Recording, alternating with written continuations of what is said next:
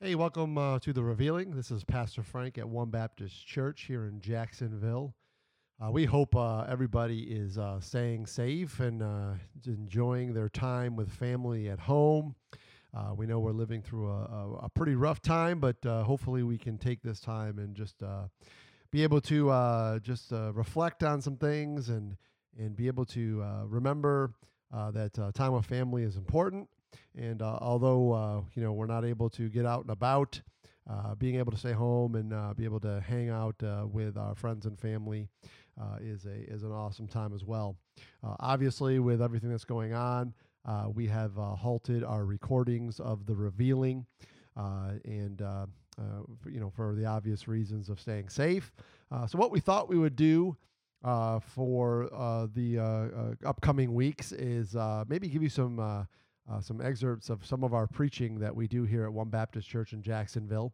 What we're going to do instead of bringing you the revealing crew, we're going to take some weeks off here for the foreseeable future and just play some recordings that we've done at our church in One Baptist Jacks. So hopefully you'll enjoy those things. Again, stay safe, and the Revealing crew will be coming back at you live here soon.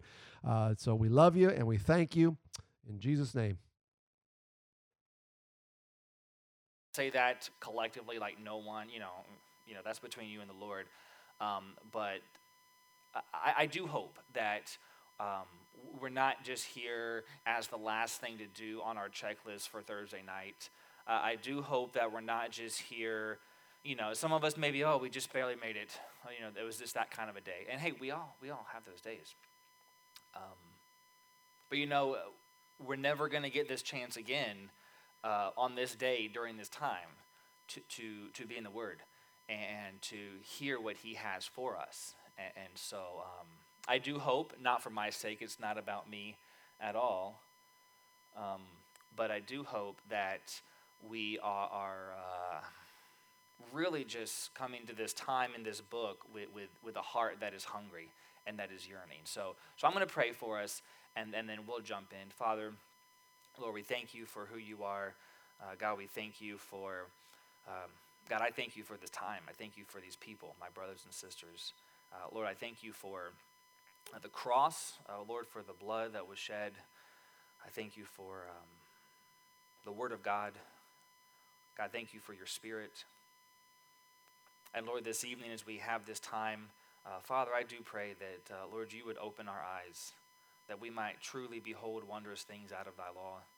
And God, I pray that as we behold those things, regardless of who's speaking or who's up here, whatever, God, I pray that we would, Lord, come to treasure those things, and that we would come to hide them in our hearts that we may not sin against you. God, I pray if there's anyone here this evening, or anyone that's watching with us online that, again, is just kind of going through the motions, Lord, I pray first and foremost, God, that you would reveal that to us, that we would be honest enough with you and honest enough with ourselves. And secondly, God, I pray that once we get to that point of honesty, and if we're guilty of that, God, I pray that we would be willing and open to the working of the Spirit of God, Lord, to bring conviction, to bring change, Lord, to bring fresh vitality, Lord, to that relationship. God, we live in a day where mediocrity is the goal. It's us in Laodicea, spiritually speaking, Lord. And God, I pray that though we teach on that and preach against that, Lord, we are not immune to it. I think we're guilty of it.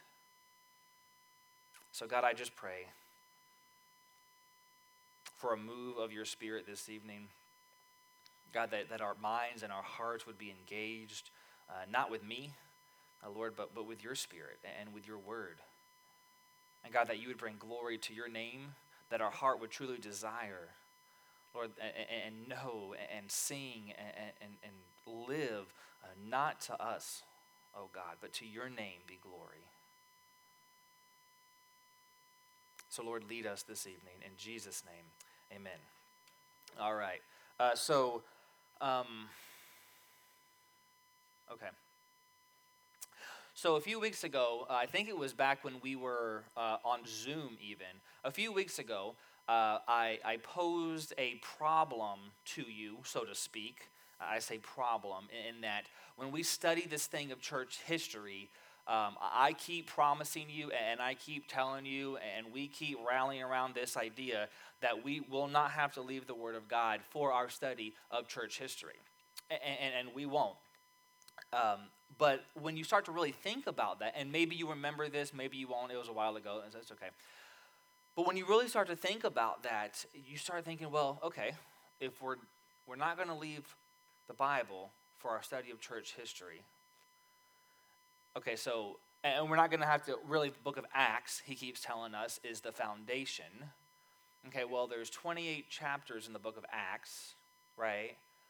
So, and the book of Acts takes us barely just past the first century, not even. And here we are in the 21st century. How in the world can we not leave the Bible?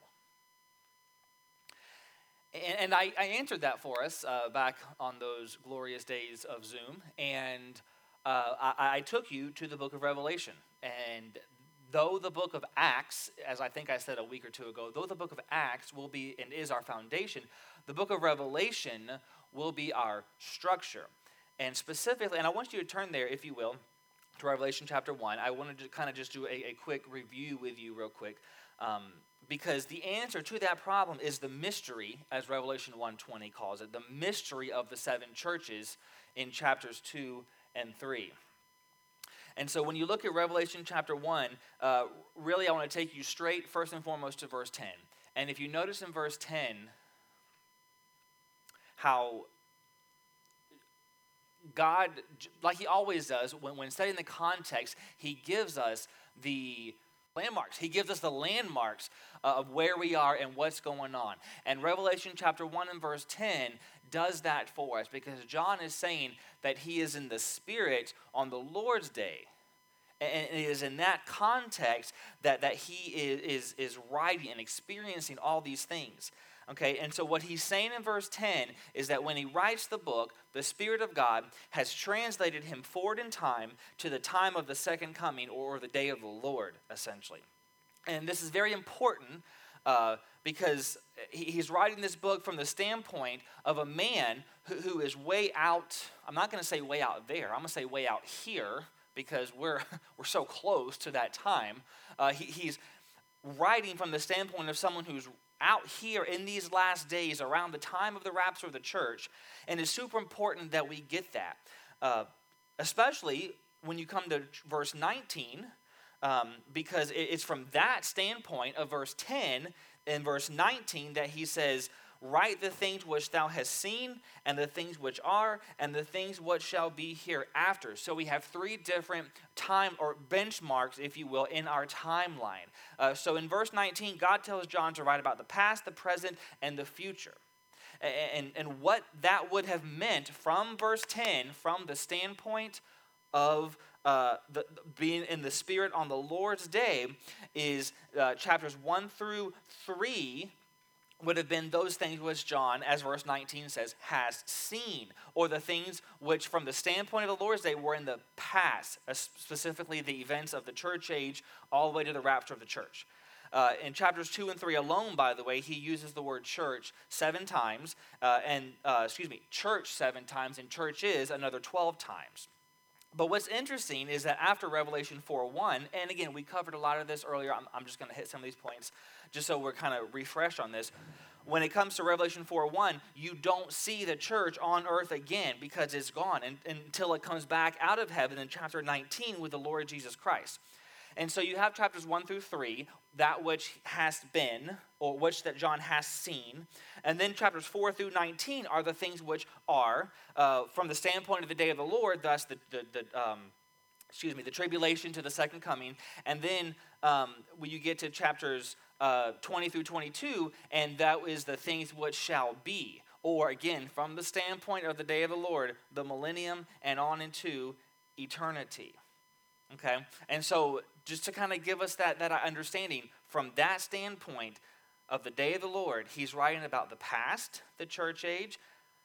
The tribulation and the second coming is like beneath him, if you will, and then the millennium and eternity future is something into the future. So verses 10 and 19 of Revelation 1 let you know where you are in the scheme of things. Okay, it lets you know if the rapture is in chapter 4 and verse 1, where John, a picture of the church, is taken, heaven is open, and he's taken up, he's translated, then chapters 2 and 3 cover that period of the church age.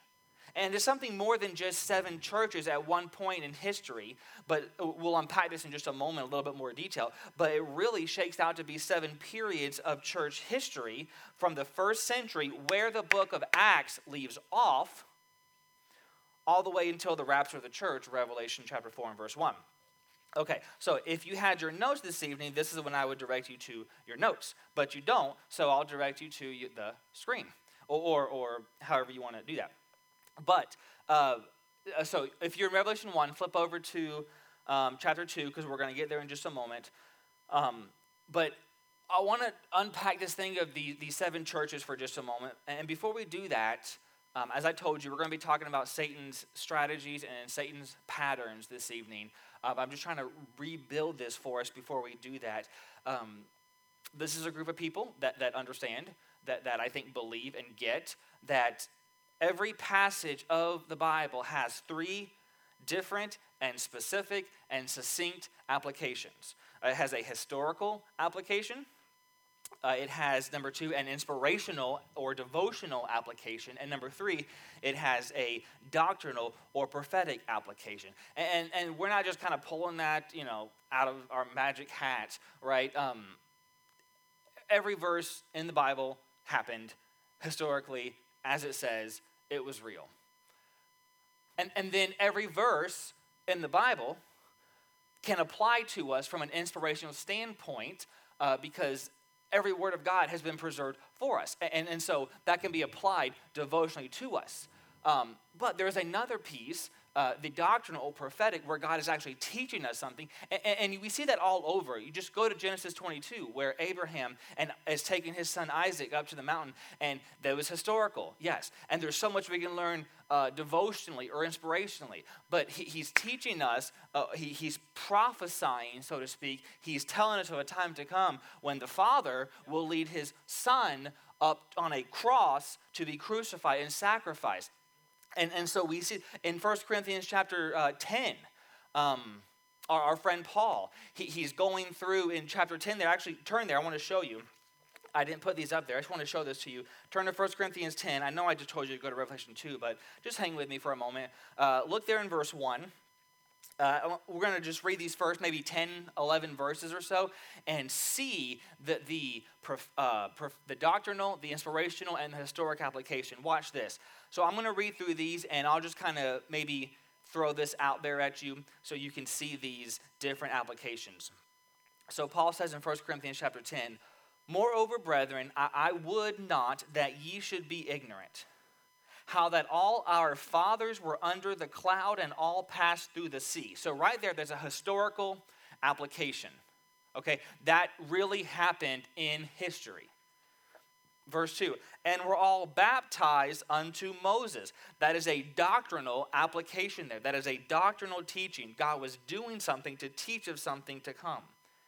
"Baptized unto Moses in the cloud and in the sea, and did all eat the same spiritual meat." There's another doctrinal application.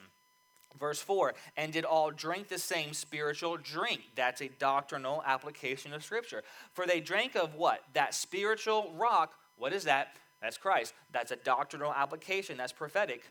That spiritual rock that followed them, and that rock was Christ. Okay, so all that was doctrinal. Verse 5, "But with many of them God was not well pleased, for they were overthrown in the wilderness." Well, that's historical. "Now these things," verse 6, "were our examples to the intent we should not lust after evil." There's your inspirational or your devotional application, how that applies to us. "As they also lusted." That's historical.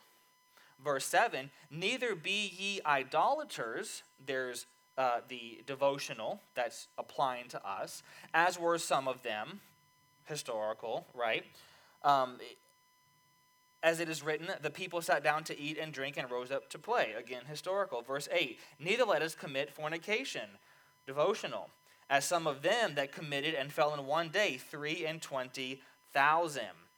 That is historical. So you see what's going on here, and it can go on, all the way down to verse 11. Now all these things happened unto them for ensamples, and they are written for our admonition, devotional, upon whom the ends of the world are come, doctrinal.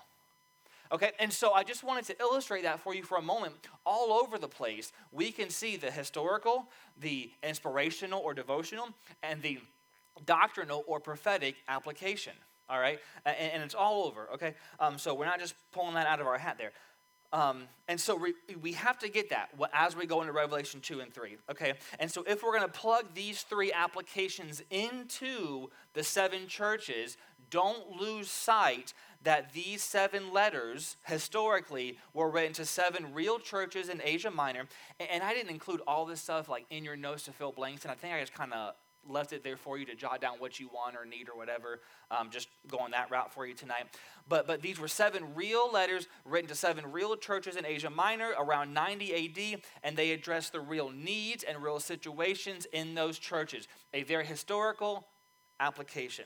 Number 2, inspirationally, we can say, without violating biblical boundaries whatsoever, that these churches do represent types of churches that exist today and really have existed since the church age began.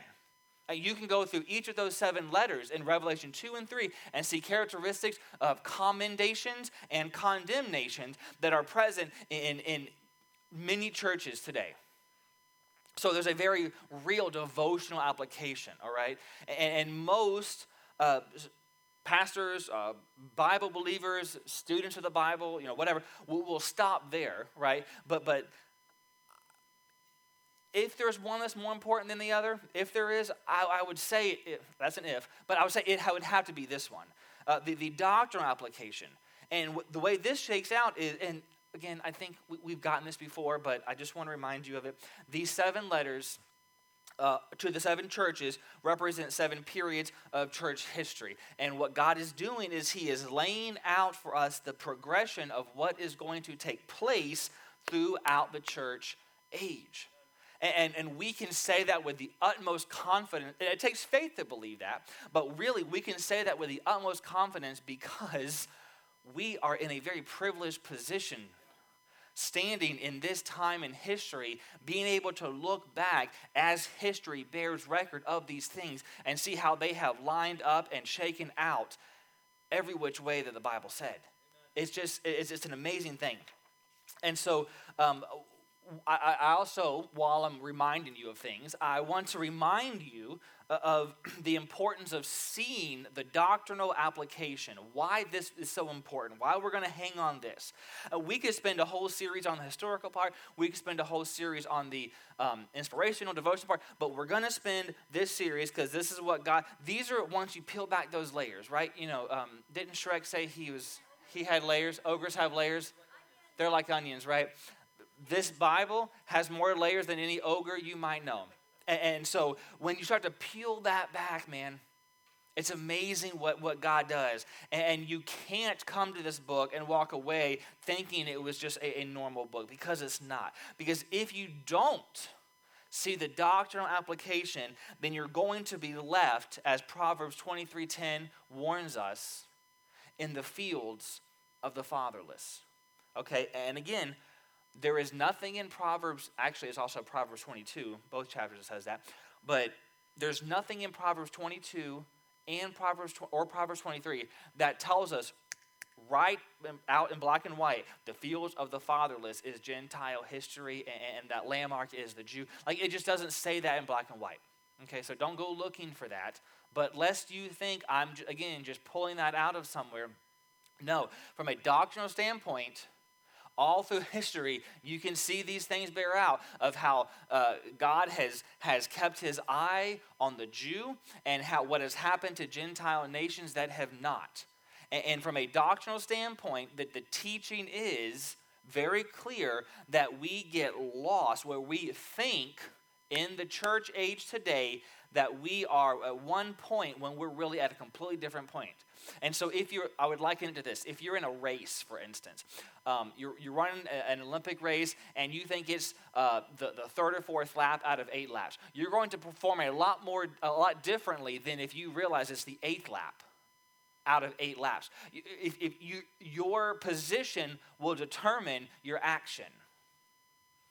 And for us today, if we think that all the promises of the Bible that God has given to the Jew are for us now, or if we think that the rapture that we're maybe in the Philadelphia, if we believe in these church ages, and maybe we're in the Philadelphian church age, which I've heard, I've heard self-professed Bible believers tell me this, that they really believe we're in the Philadelphian church age. I don't know what to say. Because that's just not the case. But here's the point. Not only do we get lost in the fields of the fatherless, but number 2, we become dependent, and this is so bad, but it happens all the time. We become dependent upon men, upon people to discern history for us. We need the scholars. We need the theologians. We need those PhDs or those MDivs and all those. We need the church historians. We need the priests. We need the church followers in the Kingdom Hall Jehovah's Witnesses to tell us what the Bible really means. Like, we need the people in the Mormon hierarchy. We need those people to really tell us what the Bible really says, because that is for those people that have gotten the degrees or gone through the hoops or whatever else. No. Y'all don't need me to teach this to you, because God has given it to you just as much as he's given it to anyone in his word. Okay? And then consequently, the third step is that if we don't see the doctrinal application, is that we become, those men, those people become the standard, as opposed to the word of God. A church, a denomination, a pastor, a theologian, fill in the blank, that becomes the standard. And I don't know if you remember, but I think it was back on Zoom days, I had shown you some of the books that I used, that I was required to use when I was in seminary. And if you're going through seminary, you get people like Philip Schaff, I believe his name is, who is the church history father, or the church historian father, and we'll talk about him later on, and just the things that these guys believe, and they're teaching us. And it's just it's spiritual, and it sounds Christian, but it's not biblical, and it's not scriptural. And so we're going to stick to this book. We're going to stick to what God has shown us, because he has shown it to us. And so what I want to do is just give you a flyover of these 7 churches.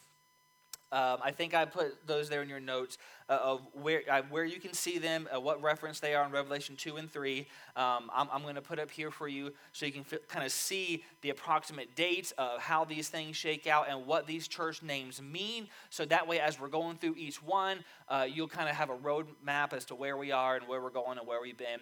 And so when you look at these churches, these are the orders in which the Lord Jesus Christ lays them out in chapters 2 and 3 of the book of Revelation. He first writes to the church at Ephesus there in chapter 2, verses 1 through 7. And from a doctrinal standpoint, what we're going to find out is that covers a period of approximately, and all these dates that you're going to see are approximate, of 90 AD to 200 AD. And the name Ephesus means fully purpose. Okay, and I'm hoping a lot of this stuff is screaming at you back when we went through Revelation with Pastor Frank, and in different venues, we've talked about some of these things. The church of Smyrna in chapter 2, verses 8 through 11, what we'll see is those cover a date or a time frame of approximately 200 AD to 325 AD. That's where we'll see the Council of Nicaea come about, and that means bitterness and death. Smyrna, where we get the word myrrh, very bitter. Number 3, the third church is the church at Pergamos. There in verses 12 through 17, and what we'll see is that covers a time frame of 325 to 500 AD, which really is the start of the Dark Ages, and that Pergamos means much marriage, and in that time frame, there was much marriage going on, and it wasn't husbands and wives getting married and going on honeymoons and all that stuff. It was a very different kind of marriage. Thyatira, we see that in Revelation 2, 18 through 29. That covers another 500 years from 500 AD to 1000 AD. And that name Thyatira means odor of affliction. And then you come to the church of Sardis in chapter 3, and those first 6 verses there. That covers, again, another approximate 500 years up until 1500 AD. And that name meaning red ones. And then the church in Philadelphia in verses 7 through 13 of chapter 3, from about 1500 to 1900 AD, and that means, of course, brotherly love. And then where we are today in Laodicea, from a church age doctrinal standpoint, there at the end of chapter 3, verses 14 through 22, that covers from approximately 1900 AD to the rapture of the church. And of course, Laodicea, as we well know, means civil rights or the rights of the people. And 7 times for each of these 7 churches, 7 times in chapters 2 and 3, God says the same thing. I've got a message to the churches. I've got a message to the churches. Look in verse 7. Chapter 2 and verse 7. It's the last verse of each one of those that I listed there for you.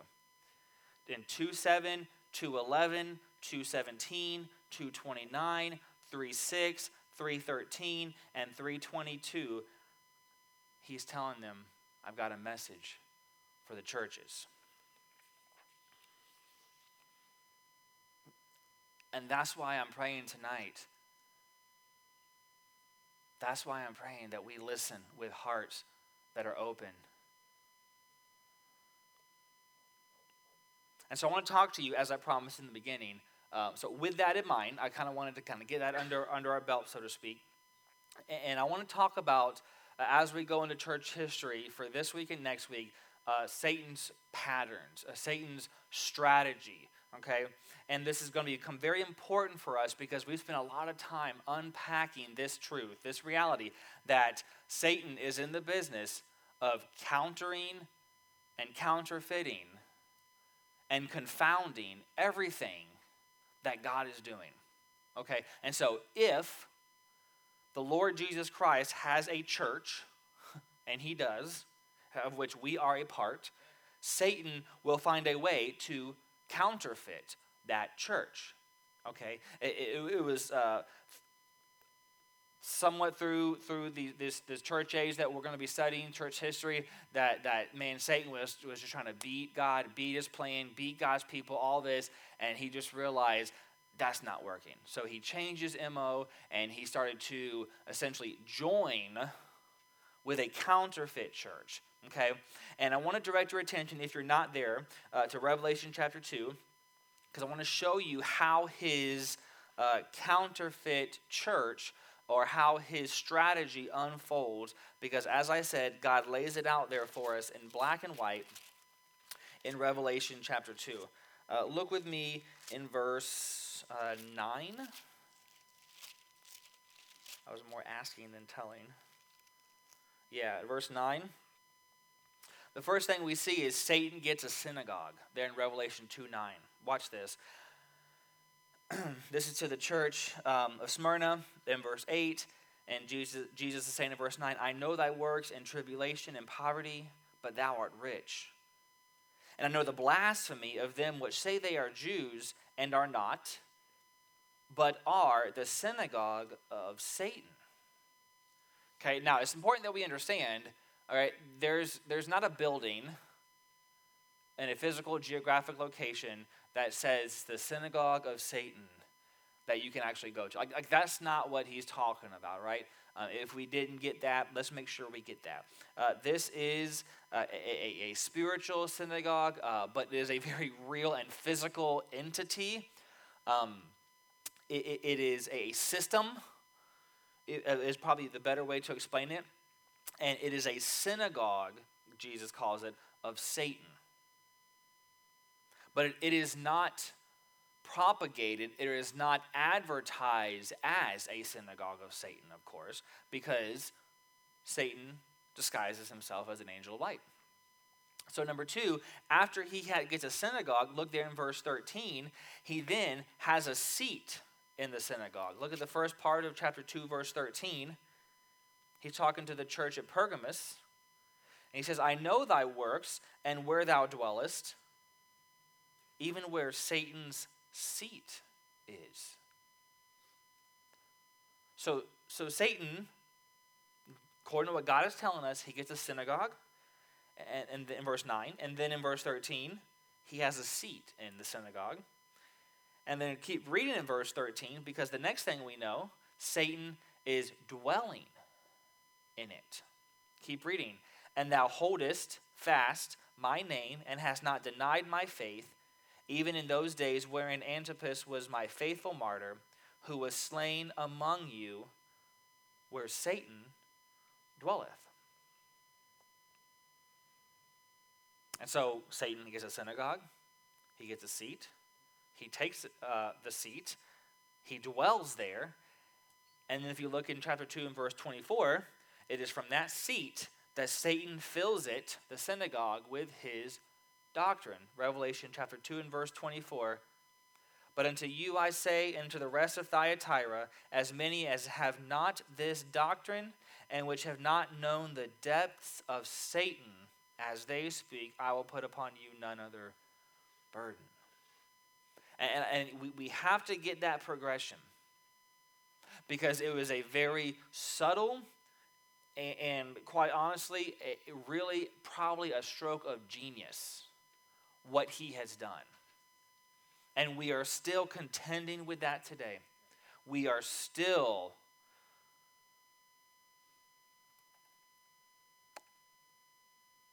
duped, friends. We are duped. I say we, as the Church of Christ, as Christians, as blood-bought believers. I don't know that we are in this room, because I know we've been taught and trained in the Word of God.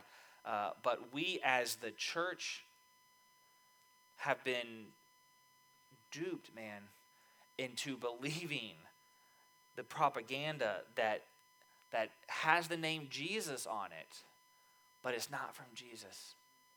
It's not from God. It's from the God of this world. And so, again, I want you to see that overview of the 7 churches, number 1. I want you to see, number 2, the applications of Scripture as we go into chapters 2 and 3. But then I also want you to see what Satan has done to counterfeit. Okay? And now, for the rest of your notes, and I hope I left you enough space. We're not almost done, but we're getting there. I want to show you from a historical standpoint, just a few examples of what Satan has been doing in Gentile history. And so as we go through these things, some of this I'll throw up there, some of it's not. And so you discern how you want to take notes, if you do or whatever. Maybe you just want to listen, it's all good. But I do hope you have your Bibles, because we're going to be flipping through a few places here. But before we do that, I need you to know, and write this down if you think you're going to forget it, but you need to know that Satan has always been in control of Gentile nations. Okay? Now, we are a Gentile nation. Okay? Now, that does not mean we all serve Satan. I get that. All right? But he is the God of this world. Satan is little g. And I want you to notice Satan's pattern, because it is a pattern, as we will see in a few moments, in using Gentile nations. He is using Gentile nations in preparation for the nation of Israel, and to come against God's plan and his work in and through them. And so I'm going to take you back all the way to Genesis chapter 12 in verses 1 through 4. So if you have your Bibles, get there, watch this. Again, jot some of these things down as you will or want or desire. But Genesis 12, 1 through 4, now the Lord had said unto Abram, get thee out of thy country and from thy kindred and from thy father's house unto a land that I will show thee, and I will make of thee a great nation, and I will bless thee and make thy name great, and thou shalt be a blessing. And I will bless them that bless thee, and curse him that curseth thee. And in thee shall all families of the earth be blessed. So Abram departed, as the Lord had spoken unto him, and Lot went with him, and Abram was 75 years old when he departed out of Haran. And so right here, God comes to Abram, or to Abraham. And God has promised a land, a nation to Abraham. And not just a land or a nation, but a nation that would come out of his loins. And so what God is doing is he's working his plan, y'all. He's already working his... Now we know from eternity past, I mean, he's been working a plan. But as far as this chosen people, he's working a plan. And don't think for a second that Satan is missing any of this. Anytime God speaks to man, anytime God's doing something, don't forget that Satan is there, man. Don't think he's missing it. And don't think that all of this unfolded in just a short time, in the time frame it takes to read these chapters. Like, this unfolding took quite a while, and Abraham begins to get impatient. Okay? He's old. She's, as the Bible says, past the manner of women. And Abraham tells Sarah, hey, God spoke to me today and said we're going to have babies. And so she's like, and they believed it, but Satan believed it. But they get impatient. And so look at chapter 15 and verse 13. Genesis 15:13, and he said to Abram, so God, what he's doing here is he is reassuring Abraham. You know, we need God's reassurance often because we just, whether it's lack of faith or obedience or whatever it might be, but he says, know of a surety that thy seed shall be a stranger in a land that is not theirs, and shall serve them, and they shall afflict them 400 years. And so God is giving Abram a little more information here, okay? But he's also reaffirming the promise. And at this point, Abraham still hasn't had a seed yet, okay? But God tells him that God will form this nation over a period, as Genesis 15:13 tells us, over a period of 400 years. And he'll do it while they are in a land that is not their land, serving in a nation that is not their nation. This is Egypt. And God promised it, and Abraham believed it. And guess who else believed it? Satan. And so during that 400 years, while Israel is in Egypt, God's getting his people ready, okay? God's not sleeping on the job. He's getting his people ready. And what do you think Satan is doing? Think about this for a second. He knows the promise of Genesis 3:15. He knows the promise of Genesis 12, 1 through 4. He knows the promise of Genesis 15:13. So all the while, Satan is just on the other side. He's right there, and he's working his plan. And what he's doing is Satan is raising up Gentile nations to come against the work and the people and the plan of God. I'll show that to you in just a moment. For whenever it happens, after that 400 years, when that happens, Satan is going to be ready with his pieces in place to come against God's plan when God's people finally get in the land. Turn with me to Numbers chapter 13. Look at verse 27. Numbers 13, starting in verse 27. So once we start reading this, you're probably familiar with it. Moses sends 12 spies over to the land that they haven't inhabited yet to scope it out, one from each tribe. And this is the account of what happens there in Numbers 13. Look again at verse 27. And they told him and said, so they came back for the report. We came into the land whither thou sentest us, and surely it floweth with milk and honey, and this is the fruit of it. Yeah, Moses, is everything God said it would be. Nevertheless, the people be strong. Have we talked about strong people before? That dwell in the land, and the cities, they're walled and very great. And moreover, we saw the children of Anak there.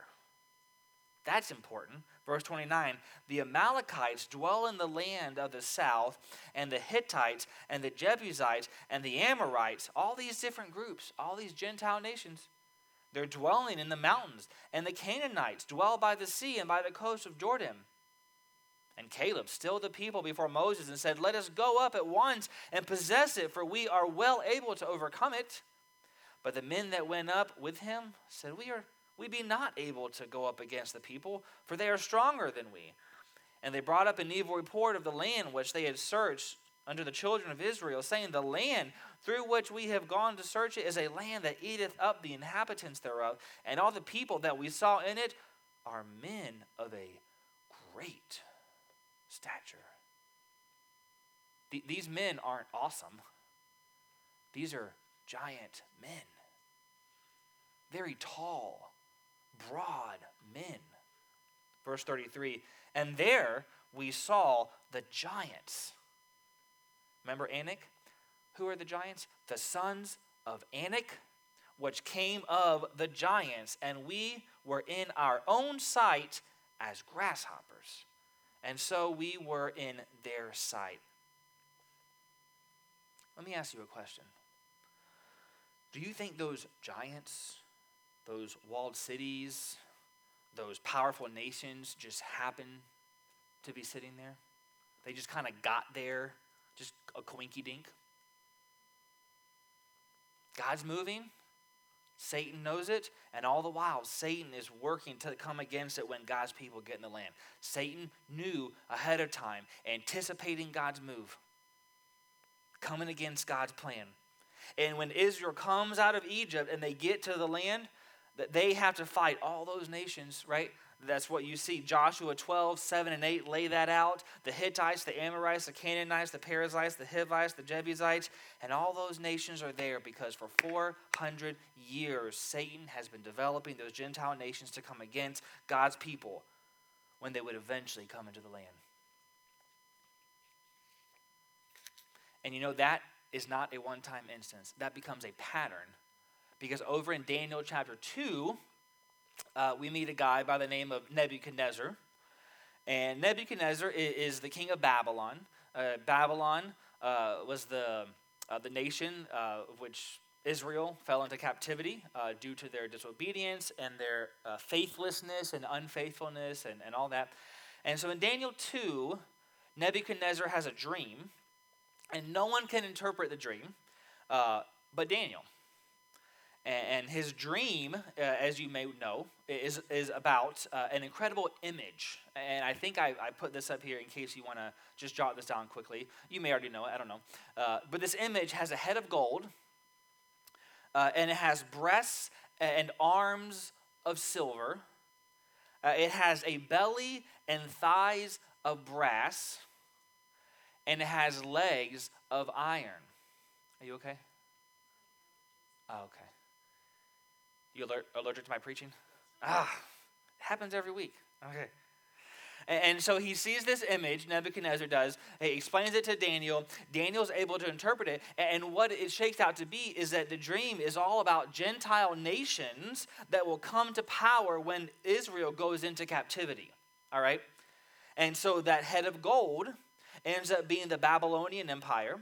The breast and arms of silver ends up being the Medo-Persian Empire. The belly and thighs of brass shake out to be the Grecian Empire. And the legs of iron are the Roman, or is the Roman Empire. Okay, so there's that. All right, so grab that. And then fast forward to Daniel 7, where now Daniel has a dream. And in this dream, there are 4 beasts. And really, this dream is about those same Gentile nations.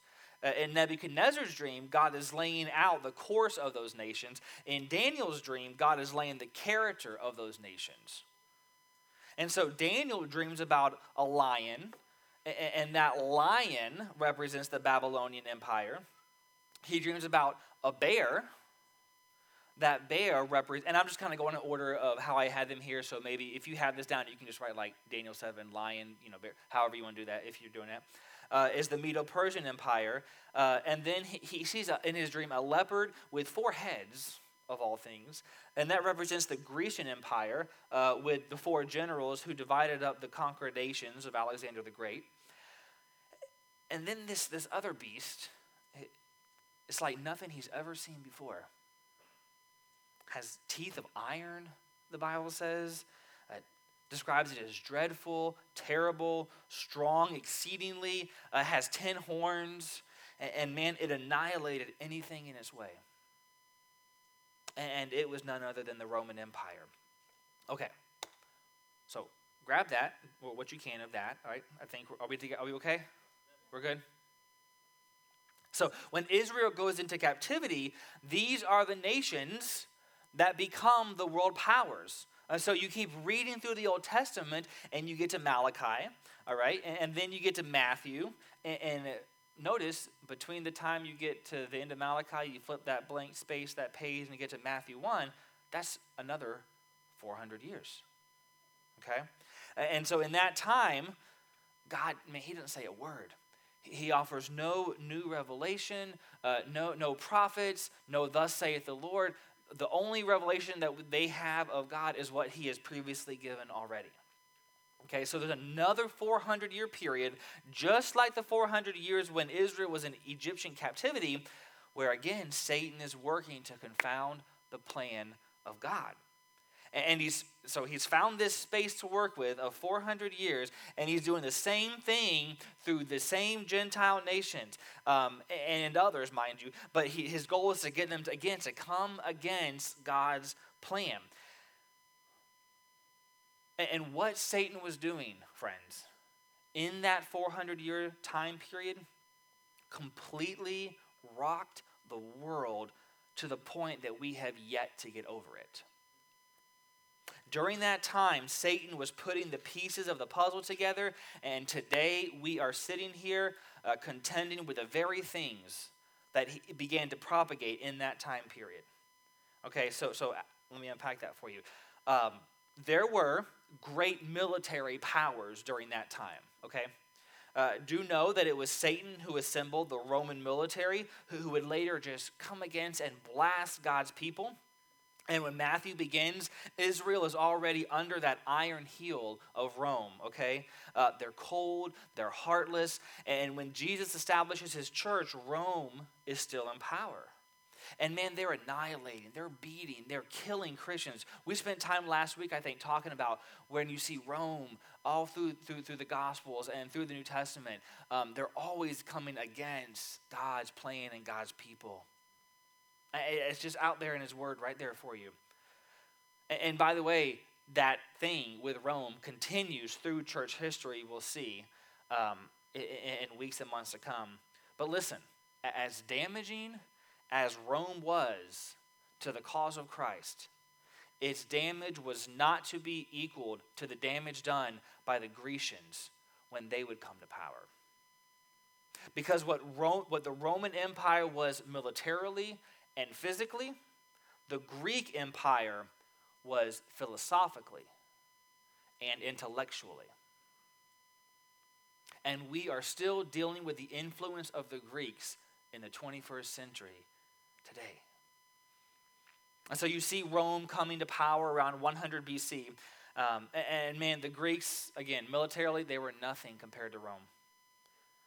Because Rome, man, as strong and as powerful as they were, they still wanted that wisdom and that intelligence of the Greeks. That's why you see in 1 Corinthians chapters 1 and 2, the wisdom of the Greeks over and over again. Look at chapter 1, verses 22 through 23, for example.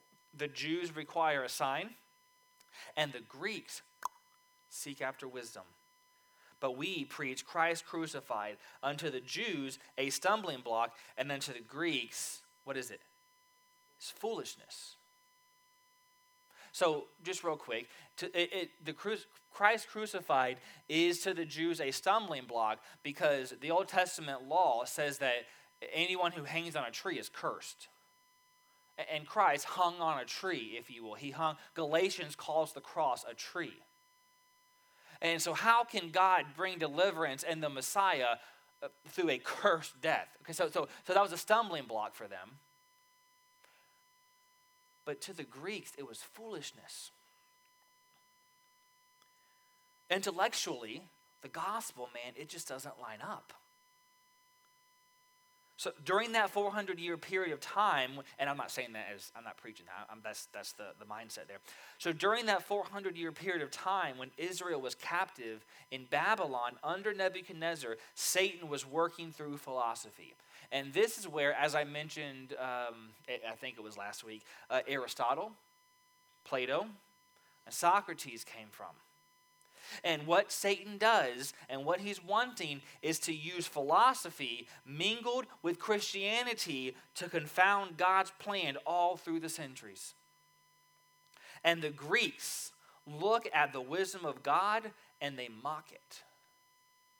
And I'm not just talking about the nation of Greece and like that's it. Like that philosophical mindset that has infiltrated and permeated the minds of people all over. And today the world still does that. Have you ever tried talking to an intellectual about the gospel?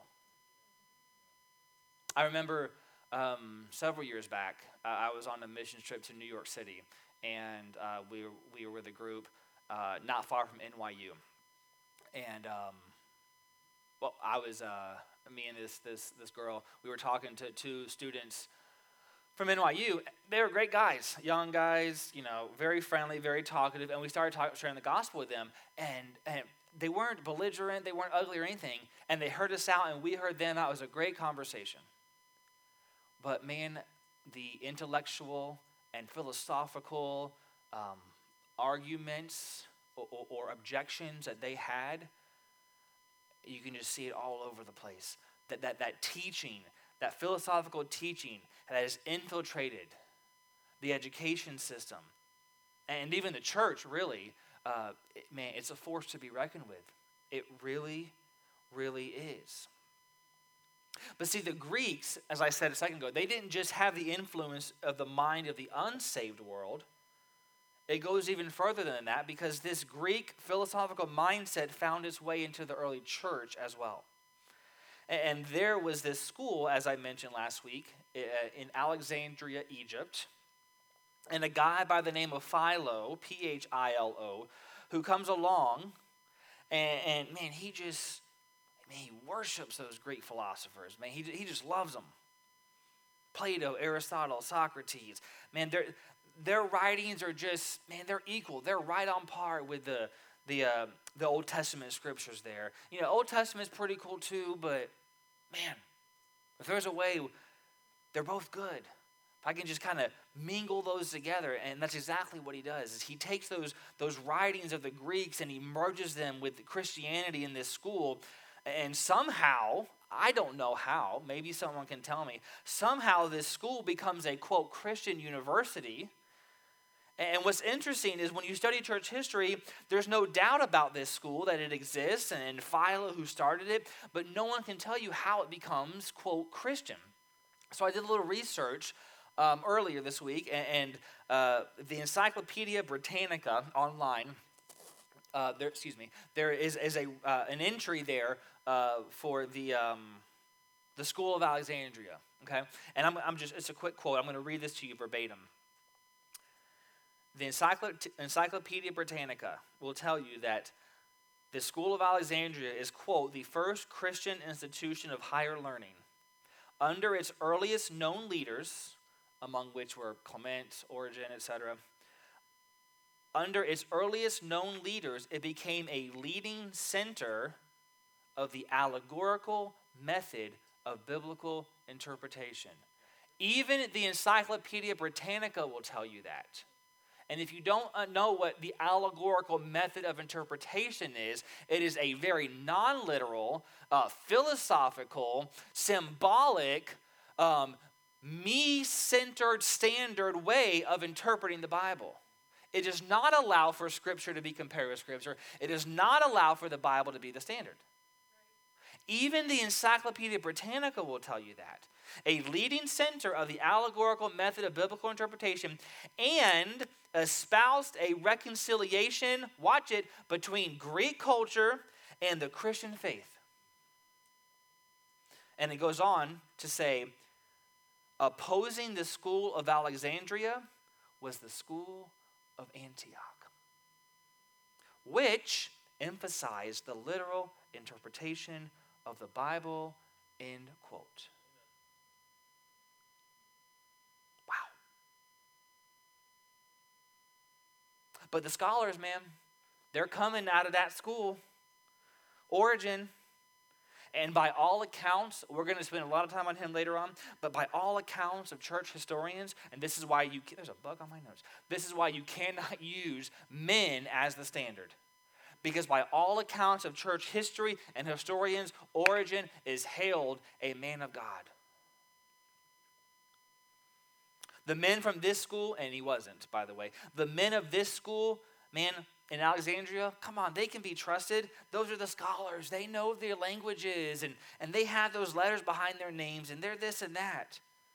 And what was happening is that these are the very men who were influenced by the wisdom and philosophy and intellectualism of the Greeks. And honestly, it's not much different in Christianity today, friend. Why do we have, and I say we as a culture maybe, or even as the church, why do we have such an infatuation with theologians, scholars? We'll quote them, we'll rely on them, we'll go to their reference material, and man, well, if Piper said it, man, if R.C. Sproul said it, if I don't know, whoever else, Alexandrianism affects modern Christianity more than I think you and I realize.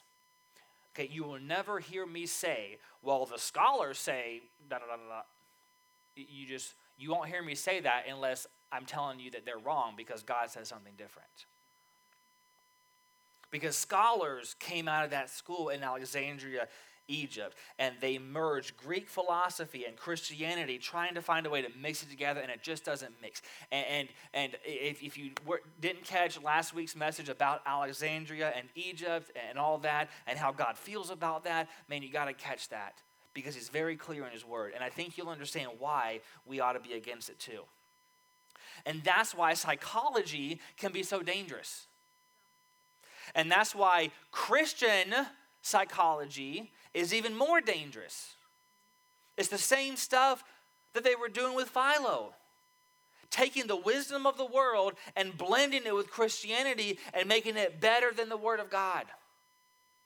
And some, I'm not knocking the field or anyone who goes there, I'm just saying, some therapists or psychologists can slap Christian in front of it, and we think that we're getting the Word of God and we're getting the best help possible.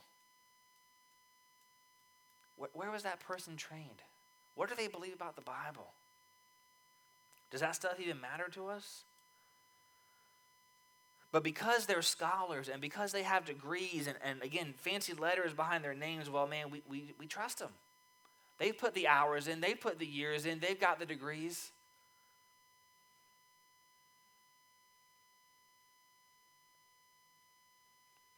These are some of the key ways that as you make your way through Revelation chapters 2 and 3, that Satan, it's how he gets a synagogue, by the way. It's how he gets a seat in that synagogue. And then he has the freedom to sit on it and then propagate from it false doctrine. And all through the 400 years when God was silent, Satan was setting the stage militarily, politically, philosophically, and intellectually to come against the first coming of Christ and the establishment of his church. Again, the pattern. And all the same pieces are there that we saw when Israel was in Egypt, in the Egyptian captivity, and God was working to bring them into a land that he promised them. It's all the same pieces that Satan's, again, rising up Gentile nations for this period of 400 years. And so once you see those patterns begin to emerge and to replicate, your antennas ought to go up. And you ought to start looking to see if there's another pattern like this. And you can't help but notice, and I'm going to start landing it here, you can't help but notice that there's another 400 years between two very significant events. And the second of those two events is, of course, the event of all events that God's been looking for ever since the beginning of time. That second coming of his Son, Jesus Christ, when he will rule and reign on this planet. And we've seen that according to the patterns that God has laid out for us. This is part of the reason why we spent so much time looking at those patterns in Genesis 1 and Genesis 2, and seeing how God has laid that out with the 2 Peter 3:8, a day is 1,000 years, and 1,000 years is a day, and all that stuff. And we see that event is going to be somewhere approximately pretty flipping close to the second millennium. Okay? From the standard of God's word. Somewhere in the 2000s, in that second millennium.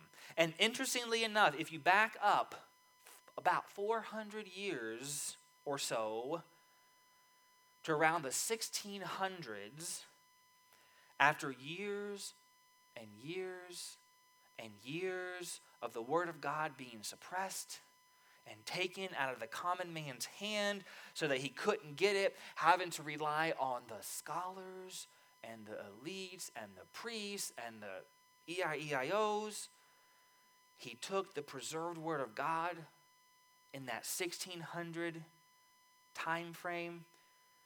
He took it, and as it came down through the centuries, he put it into their language, into an English-speaking people's language. And through that language and the invention of the printing press, that group of people that we know, if you look back at your list, that Philadelphian church age, and that group of people, man, they took that book, and they went to the ends of the earth with it. They evangelized every corner of the globe with it. And that's why no matter where you travel in this world today, you're going to find people who are speaking the English language. You go to every major airport in the world, and what you'll find is that on their signs, they'll have their language, and then right next to it or right under it, it's in English. Why is that? It's not because America is the financial capital of the world or anything like that.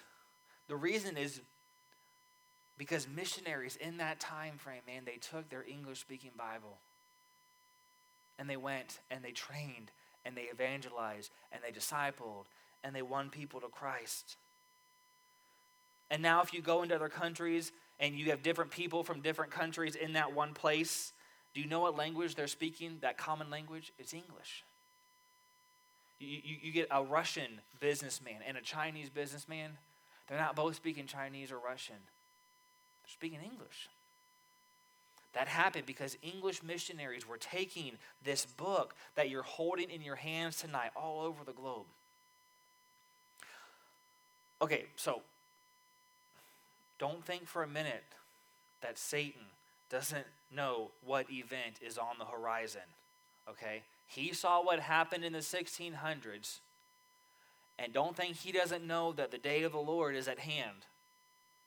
And don't think that he's going to just sit idly by between the 1600s or so and when the day of the Lord happens, and don't think he's just going to sit there, kick back, and drink a margarita and coconut bars on the beach while God just works his plan.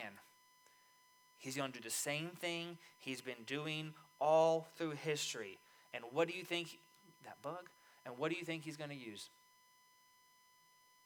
Huh? Gentile nations.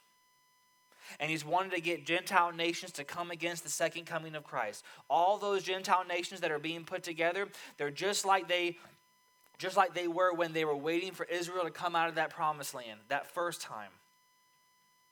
And you know how Satan worked, and he got all those nations, by the way? He got them, back in Joshua and in the Old Testament. You know how the Canaanites, the Jebusites, the Perizzites, the Hivites, all that stuff? It's all the same thing, except now they're not called the Jebusites, the Canaanites, the Hivites, all those ites. They're in what we call now the Middle East.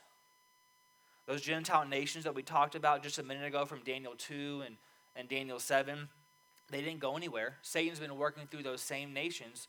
That Babylonian empire, that head of gold that I told you about, we call that Iraq. The Medo-Persian Empire that I told you about, which was the breasts and the arms of silver, we call that Iran. The belly and thighs of brass, that Grecian Empire, it's modern-day Syria. And those legs of iron, that Roman Empire, is the modern-day, what was formerly known as the European Common Market, later to be called the European Economic Community, eventually to be called the European Union. And what was physical, and we'll see this way down the road, but what was physically the Roman influence will be the spiritual Roman influence. And listen, the point is, and we're going to put a bow on it, the pattern is consistent, y'all. It's all the same. Except this time, instead of Joshua leading the battle against Satan's Gentile nations, it's the Lord Jesus Christ leading us into the battle. And by the way, that Hebrew name Joshua, Acts 7:45, speaking of Joshua, he calls him Jesus. And so listen, it's with this understanding that we will enter into church history in a couple weeks knowing what to look for. We won't call Christian what is really the work of Satan.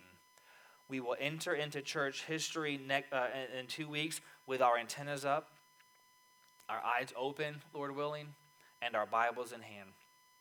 And Father, I pray, Lord, that God, as we've unpacked a lot of this tonight, Lord, I trust that you can and do have your will and your way despite me.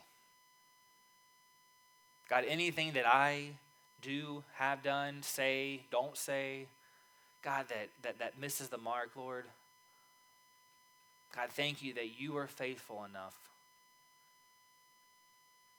to have your word preached and hopefully believed on by your people, despite a man